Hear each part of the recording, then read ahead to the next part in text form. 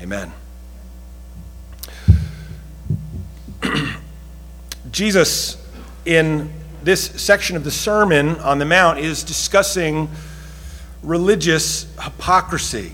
He's speaking about the fact that there are many who live in such a way, they live lives of holiness, but not for the purpose of living out a life of holiness, but they live this lifestyle so that they can be seen.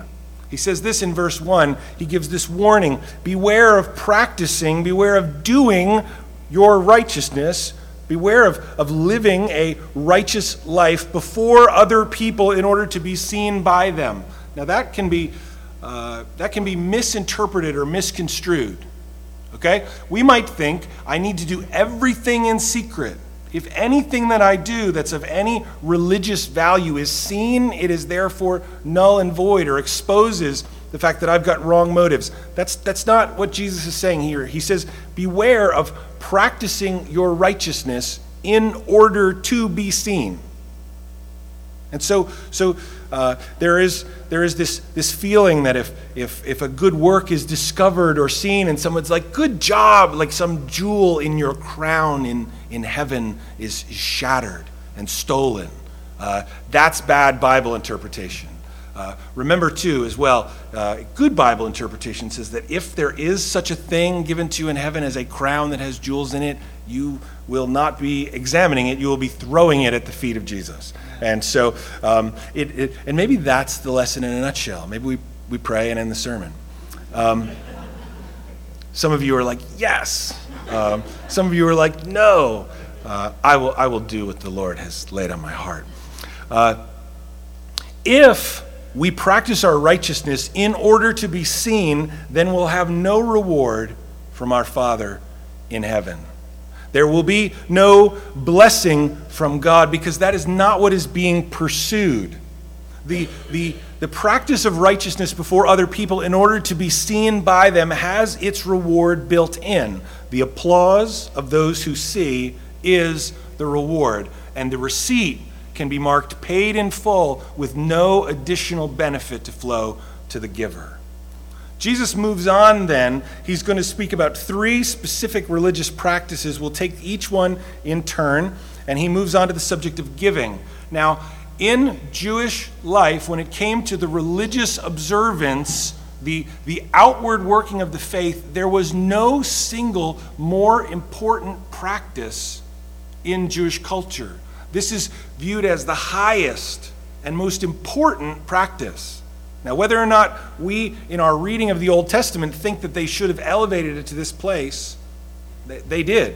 The attendance of worship, the memorization of Scripture, the praying of prayers fills out the worship of God, the love of God in terms of loving God with all of our heart and soul and mind and strength. But when it comes to loving our neighbor as ourselves in Jewish life, giving, the giving of alms was chief among the practices. It was so important and central that the word used in verse 1 for righteousness, beware of practicing your righteousness, often shows up in other places as a word for giving.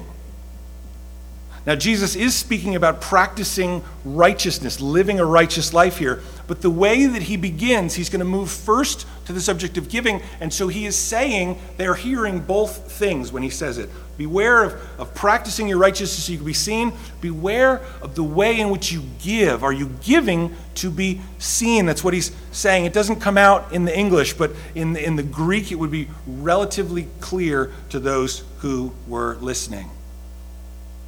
Religious observance and giving were so closely connected that they would be seen as synonymous. So Jesus is talking here in this section about living life as a disciple, and he's confronting a serious danger. Instead of setting the bar too low in terms of holiness and saying, I am a righteous person, I've lived out the law, that's the mistake of chapter 5, we might then go and make an error of living holy lives but being obsessed with others seeing us. living lives of holiness, yes, rising to the demands of chapter 5, but hearing the applause of the religious community and good people, then beginning to make choices and to act based on hearing the applause of the crowd. And we see the principle there in verse 1. Avoid doing the right thing for the purpose of being seen. So again, this doesn't mean that we never do right things that other people see. Sometimes it is good to be seen doing the right thing. It's good. It builds and encourages the community. But if the action is only done for the purpose of being seen, then it is robbed of its eternal meaning. The action should not be rooted in the desire to be seen. This is the word hypocrite that's used here, is used of the people who would wear the masks. If you know the playbill, or you see posters, or you understand or know anything about the history of acting, you'll know that there are these masks, right? The frowny mask and the smiley mask, right? They were the original emojis before text messaging, right? The actors would put on a smiley mask or a sad mask, and then they would act. That's what it meant to be a hypocrite, a play actor, because the face displayed something other than the face of the person. So we move to the first section of what Jesus is saying here. This goes underneath the heading of him saying, "Don't be that guy." Okay? Don't be that guy. Jesus says, in effect, look at this dude over here and don't be him. Verse 2, he says, "When you give to the needy, sound no trumpet before you, as the hypocrites do in the synagogues and in the streets, that they might be praised by others. Truly I say to you, they have received their reward." It was expected as part of the outward expression, the religious life of the people, that giving to the needy would occur. Matthew 22:39, "You will love your neighbor as yourself." Paul later teaches the church in this way. He tells Timothy to teach the church, 1 Timothy 6:18, they are to do good, to be rich in good works, to be generous and ready to share, thus storing up treasure for themselves as a good foundation for the future, so that they may take hold of that which is truly life. Which is the best way to be rich? To be rich in good works, to be generous, and to be ready to share. So giving to the needy was expected, but it's the way in which the giving was to be handled. The giving is to be done in such a way that it doesn't draw attention to the self and celebrate the self, but that it instead occurs and brings glory to God. Now, why trumpets? Jesus says, when you give to the needy, sound no trumpet before you. And there are several ideas that show up in commentaries and in sermons. And in typical fashion, this is what you do. You begin with ideas that you don't agree with, and you end with the one that you do agree with, and then you move on. So there are several ideas. One person says that when they would fast in the temple, they would blow silver trumpets and call the people to worship, and so the people would know that worship was occurring. Maybe this is the origin of the call to prayer in Islamic life, or this is the origin of church bells being rung at worship time, so that people would know, come and gather. And so they blow these trumpets, and people come to the temple to worship. Now, Jesus doesn't mention the temple here. Pardon me. He's talking about synagogues and streets. And they didn't call the people to religious worship using the trumpets. They called them when they were declaring a solemn fast. This is probably not a good idea. One person has suggested that maybe they used boxes shaped like trumpets, okay, with a narrow mouth, but then would widen out so that when you put coins in, you couldn't get your arm in there and steal. And there was a long... Now, there's no evidence that these things existed. Ideas abound.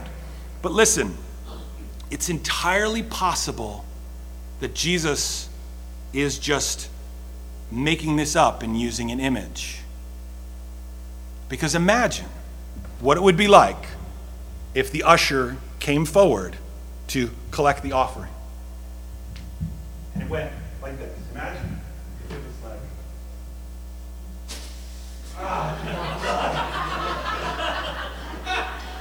Imagine now you're all paying attention to me and I.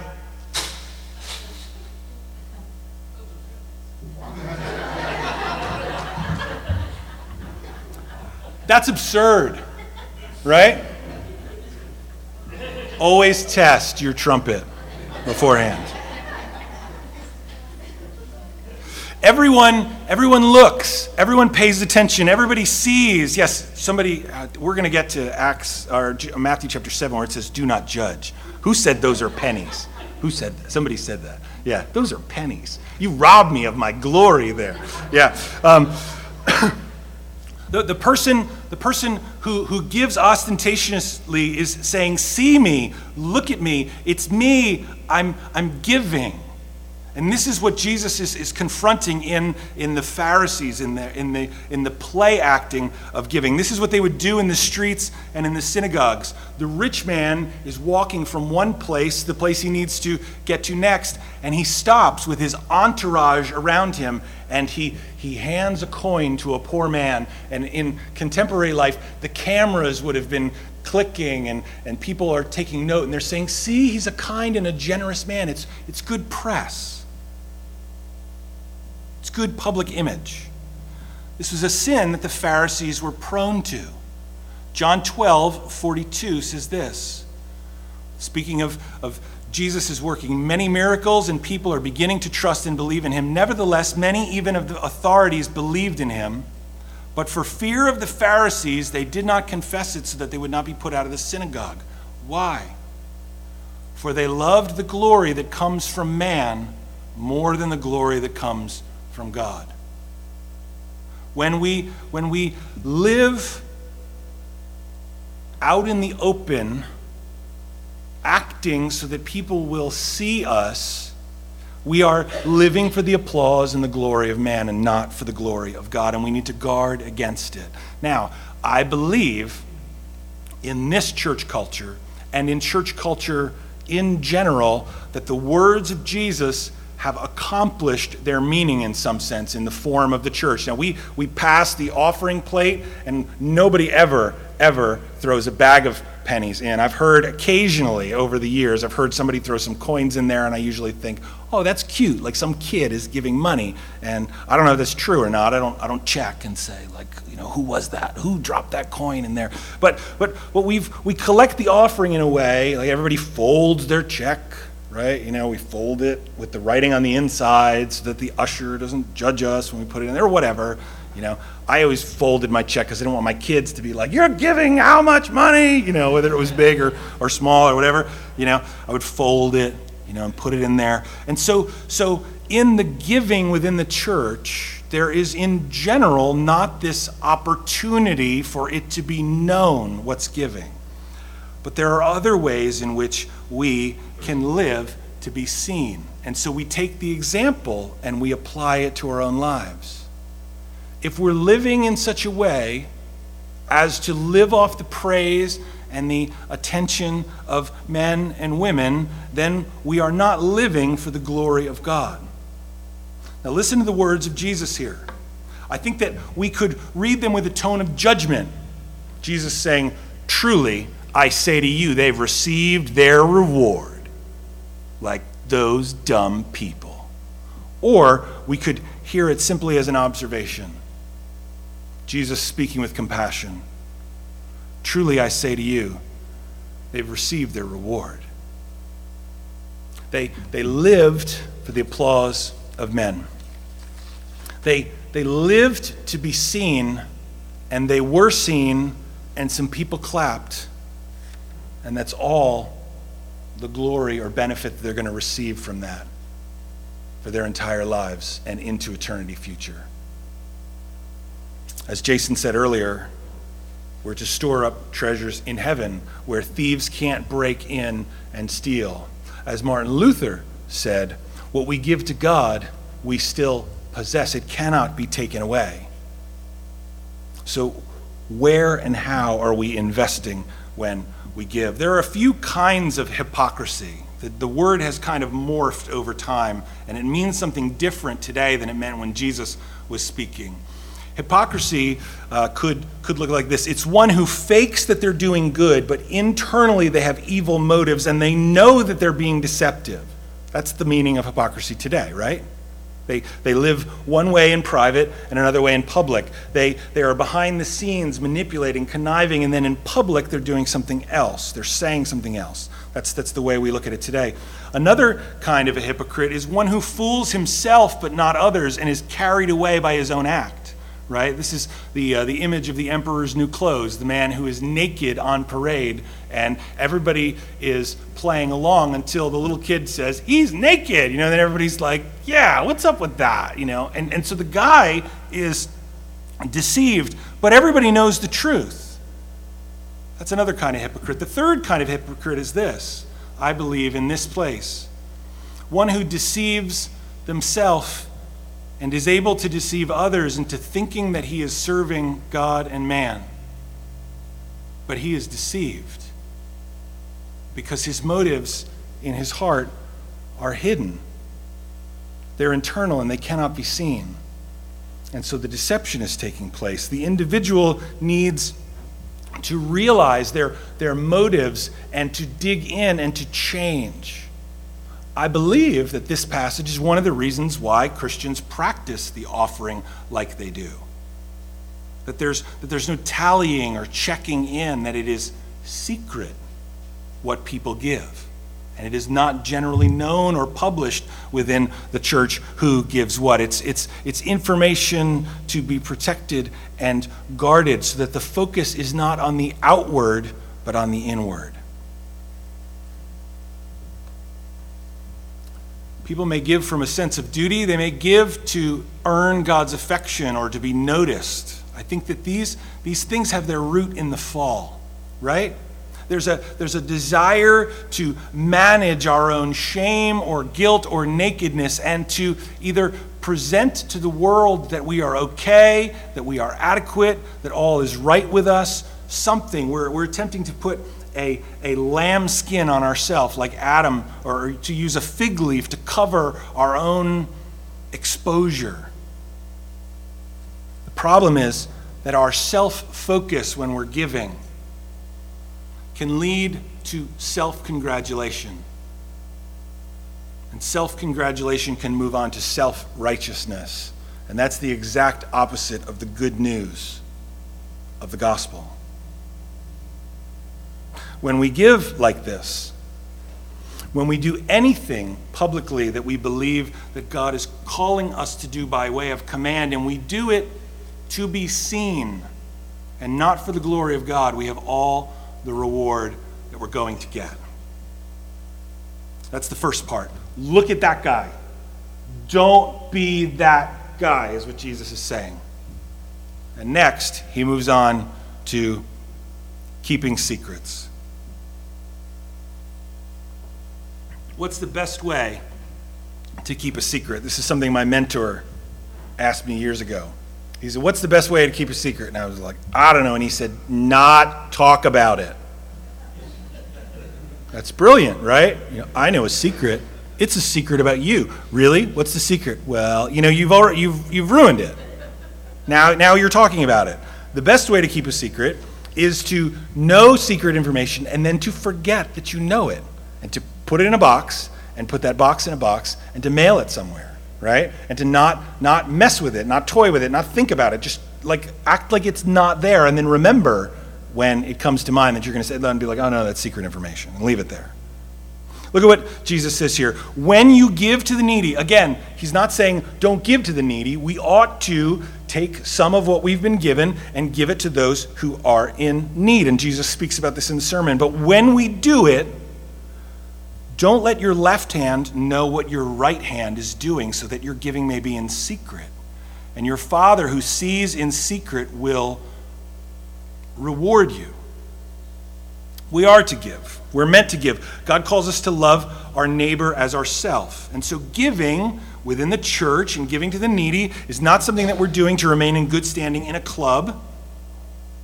or to pay dues in an organization, and it's not something that we do in order to earn God's affection. It's meant to be an act of love done from a heart of devotion and gratitude to the Lord.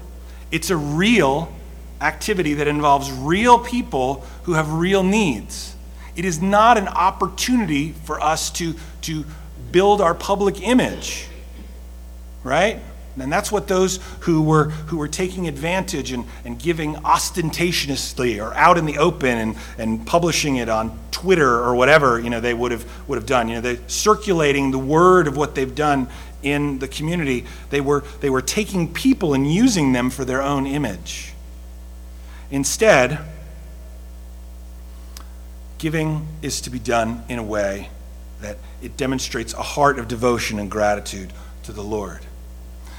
When you give to our fellowship fund in the church, we collect that offering on the first Sunday of the month, every month. You make it possible for the church to say, oh, you're in the middle of a hard time, you can't fix your car, we can do that for you.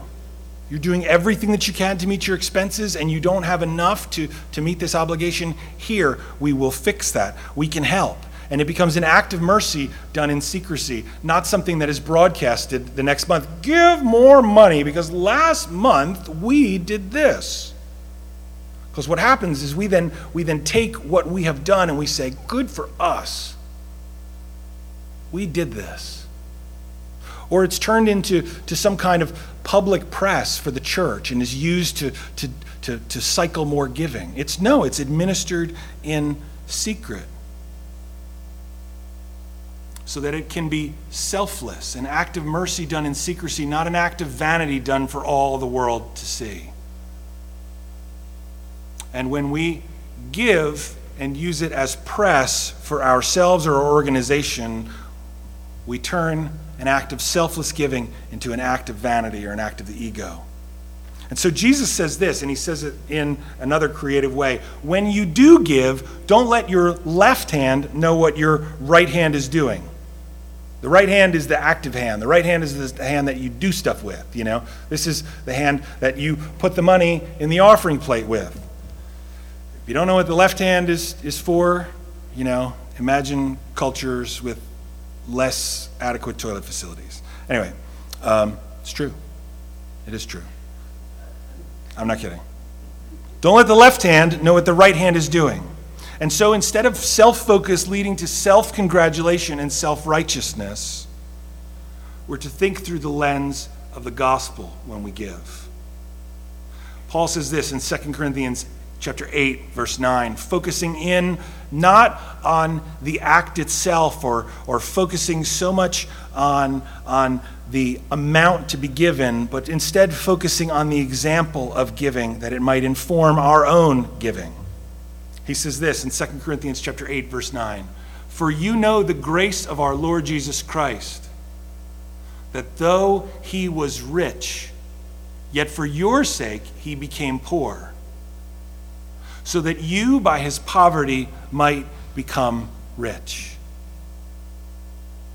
This is the grace that we learn and see in the example of the life of our Lord Jesus Christ. He was rich with heavenly glory. People might think of Jesus and they hear the word rich and they think of Scrooge McDuck from the old DuckTales cartoons, right? He had this giant vault and he would dive into it and he would swim in his money, and no one else was able to do that. It was funny because every now and again a character would get in there and they would try to dive into the money, like I'm in the vault, and they would bounce off. Only Scrooge could swim in his own money. And we think Jesus was rich, but he wasn't rich that way. The gold is just pavement in heaven. Jesus was rich in relationship to his Father. He was rich in access. He's rich in innocence. He's rich in purity. He's rich in clear intent of motive. He's rich in all the ways in which humans aren't rich. He has a perfect relationship with his Father. And so instead of laying hold of that and counting equality with God, this is what Philippians 2 says, a thing to be grasped, he emptied himself and took the form of a servant and embraced death on a cross. For our sake, he became poor, 2 Corinthians 5 says that he knew no sin, but he became sin for us. He absorbed the sin of all humanity. He took that sin upon himself so that it would be punished, so that others who put their faith and trust in him would not have to face the penalty for their sins. And so, for our sake, he became poor so that in his poverty we might become rich. And so, instead of self-focus leading to self-congratulation and self-righteousness, a grace awareness, an awareness of our spiritual richness in Christ leads to a grace response. I have been shown grace. I will act out of a heart of gratitude and love and compassion and respond in my world with grace. And I'll embrace self-sacrifice. When we're aware that we fully depend on the Lord and that all that we need comes from him, and we know that he's good and that he will supply all our needs, we then are freed to give a portion of what we have away. We say, God, I write this check or put this money to the needy. I give it to my church. I give it to gospel ministry. And I trust that there will be more. I trust that you're going to follow through and you're going to supply more. Motivated by obedience, that's love towards God, and compassion, that's love towards man, we give.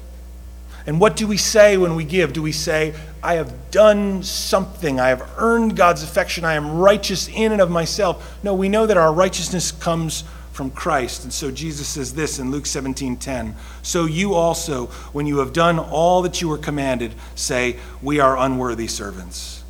We have only done what was our duty.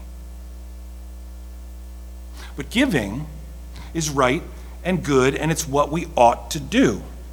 We ought to give generously to our local church home, and we ought to give generously to those that we know are in need, both in the life of the church and in our own personal life, knowing that God is looking at the heart. When the praise of men is removed as a motive, Jesus is taking away that stage and taking away that platform. What happens is giving then becomes all about trusting God and seeking to meet the needs of those who are in true, real need.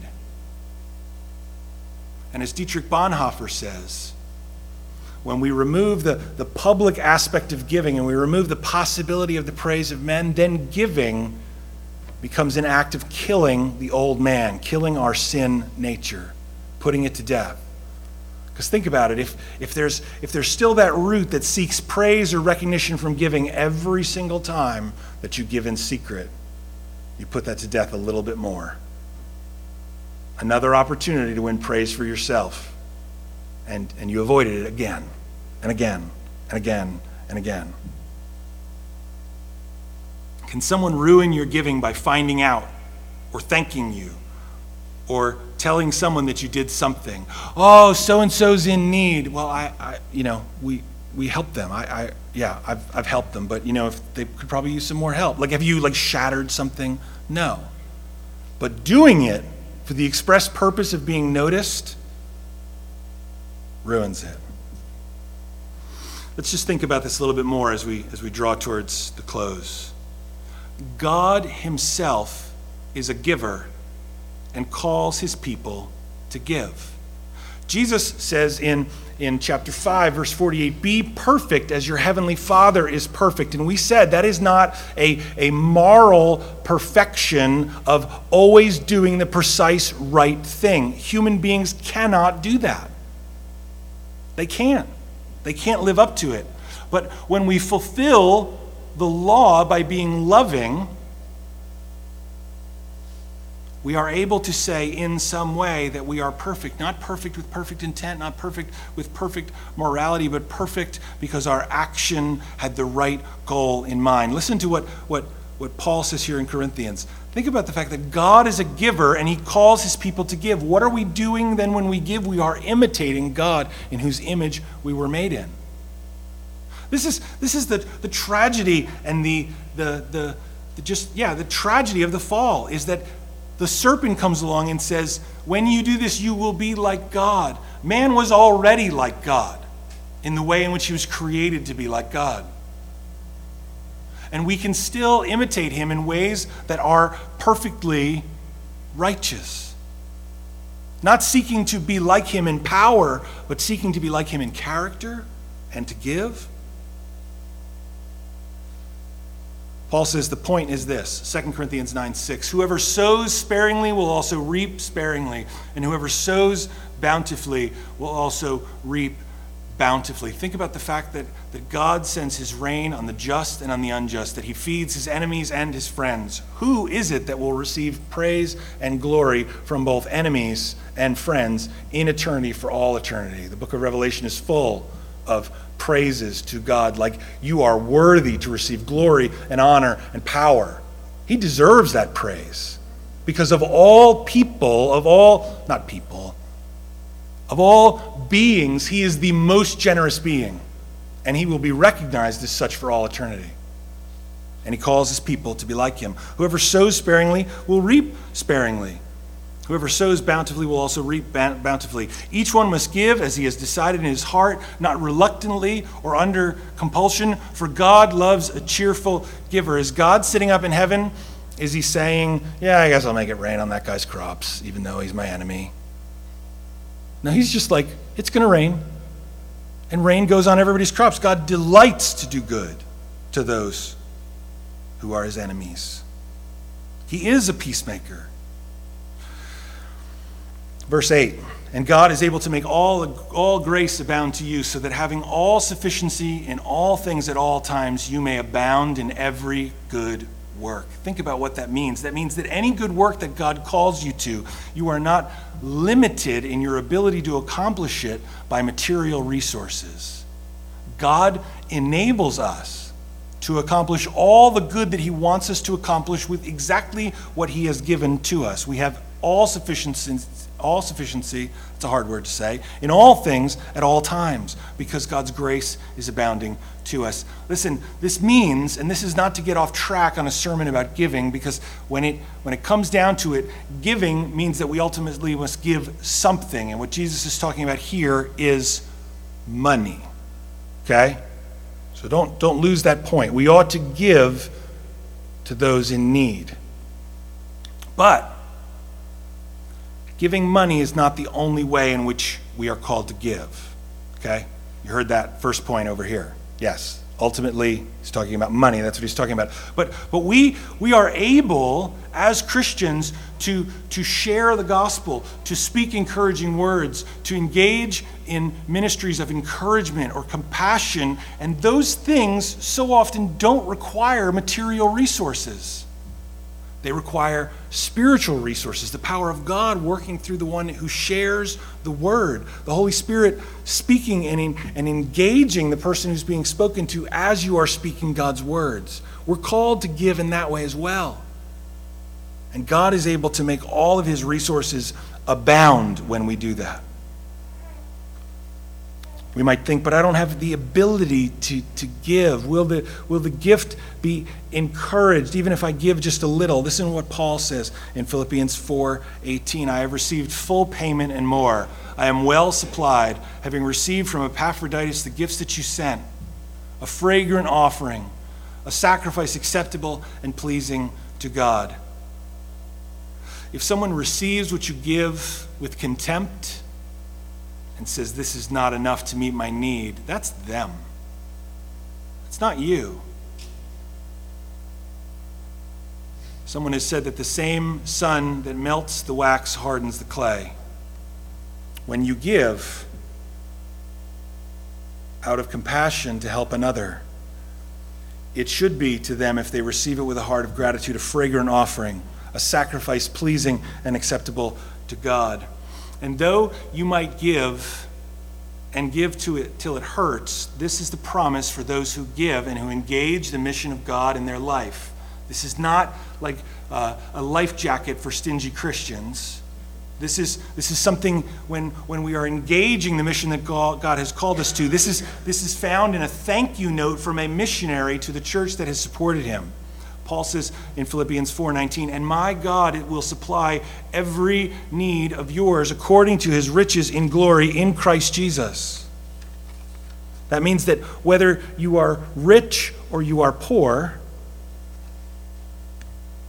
whether you have much or little, that you have exactly what you need in Christ Jesus. Those are God's spiritual riches. That's true riches. Let's talk about reward here. Jesus says, and your Father who sees in secret will reward you. God is a secret seer. Does that come down to the level on which you live? Do you think about that? That God sees everything that happens in secret. We need to be more careful nowadays because there are cameras everywhere, right? There are not only cameras everywhere, like hanging on light posts and stuff, that's not the only kind of camera that's out there. But, cameras are everywhere. People are watching. But there are those places where we think, I'm secret and I'm secluded. But God sees everything. Teenagers, think about that. Children, think about that.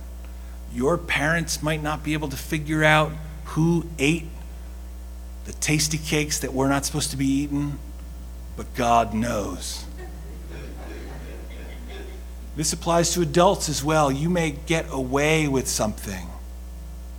You may fool other people, but God is not fooled. Hebrews 4:13 says, no creature is hidden from his sight. If you look at the passages in the Old Testament that speak about the fact that God sees in secret, that is always a bad thing in the Old Testament. God seeing in secret, it's like, judgment. But from Jesus' vantage point, God who sees in secret and who will call all people to account one day, that is a very good thing for those who embrace the way of the disciple and they embrace the secret. Hebrews 4:13 says, no creature is hidden from his sight, but all are naked and exposed to the eyes of him to whom we must give account. And he says, your Father who sees in secret will reward you. The reward given for good works, the reward given for embracing the way of Jesus is real. It's real both in time, as John Broadus, Baptist theologian, long dead, says. It's real both in time and in eternity, both in character and in felicity. That's a fancy word for love. The reward is real in terms of satisfaction. Matthew 25:35 and 36 say this, I was hungry and you gave me food. I was thirsty and you gave me drink. I was a stranger and you welcomed me. I was naked and you clothed me. I was sick and you visited me. I was in prison and you came to me. Jesus teaches us in Matthew that when we serve those in need, we are serving him, as Michael Card has said, in his distressing disguise. But think about the reward that is real in time. Serving Jesus is a reward that's real in eternity. We will discover that we met his needs. But in time, think about it, when we give and serve the needy, the hungry are fed, and this is right and good. When the thirsty have their thirst relieved, that is good. When a stranger in need is welcomed, that is good. When someone who is naked and in need is clothed, that is good. When someone is sick and we visit them, when someone is in prison and we go to them, that is good as well. This is the right and good which we ought to be pursuing in the world. And there is a sense of satisfaction in knowing that we have done right, that doesn't turn into self-congratulation, but that just says, yes, that was a good thing to do. It was right. And they were encouraged. And there's a reward in that. There's a video of the author Francis Chan. I'm not exactly sure how he comes to the point of saying this, but he says people always blame God. They say, if God is real and God is good, why are there so many hungry children? Why is there so much crime? Why is there this? He says, don't blame God for that. Blame people. That's people's fault. That's the wickedness of people. God has sent good into the world in the form of his church. And we are to go and to do good. Not to say, look at me, but to say, that's right. That's the right thing to be done, and so we ought to do it. And when we feel the satisfaction of a job well done, it's just like looking at a clean garage, right? I've lost that feeling. You're just like, yes, that's good. The satisfaction is its own reward. When we do what God is calling to us, we also image God. God gives and shares, and God feels a delight in giving and sharing, and he delights in the giving and sharing of his children. Matthew 25:21, in the parable, it says, his master said to him, well done, good and faithful servant. You've been faithful over a little. I will set you over much. Enter into the joy of your master. When we give, we change. We grow more into the image of Christ, and we look a little bit less like the we that we once were. We change. We grow. We shift. The old man dies a little bit more, and we feed the new man within us. How does that happen? Part of it happens as we embrace the pain of living with less. Because true giving hurts in some way, because you're giving away something significant. Another way in which the reward is real is we enter eternity living out our purpose. The Bible says that the one who loves has fulfilled the law. We are not able to enter into God's presence with a moral purity because all have sinned and fallen short of the glory of God. And the Bible says that no man will be justified by doing the works of the law, but the one who loves has fulfilled the law. He's fulfilled the purpose and the intent of the law. And so when the Bible says in Hebrews 4:13, no creature is hidden from his sight, but all are naked and exposed to the eyes of him to whom we must give account, we are able to say this when we stand before God. If he were to ask us, I don't think it's going to be like this, why should I let you into heaven? The answer, the right answer on the test, so hopefully you'll all get an A, is I put my faith and trust in Christ. He is my righteousness. I have no righteousness of my own that I can claim as a merit for entering into your presence. God will say, good answer. What evidence do you have to prove that that's true? You created me for good works, which you prepared beforehand that I would walk in them. That's Ephesians 2:10. And there they are. I sought to obey in the way that you called me to by loving, by acting out of a heart of compassion for the needs of men and being obedient to your commands. And so let's not, they say the most sensitive nerve in the human body is the one that's connected to the wallet. Let's not turn giving into a curse. Let's not turn it into a trophy. Let's not turn it into an idol. But instead, let's embrace it for the purpose which God called us to, that we might serve those in true need, and that we might lay down ourselves in self-sacrifice, embracing poverty, both physical and spiritual poverty, that others might be benefited. Let's close in prayer. Father, we thank you for the opportunity to be here and to share your word. We pray that you would spare us, Lord, both from the trap of poverty and the trap of riches. Some have said that for every 10 people who can handle the problem of poverty, there's only one who can handle the problem of riches.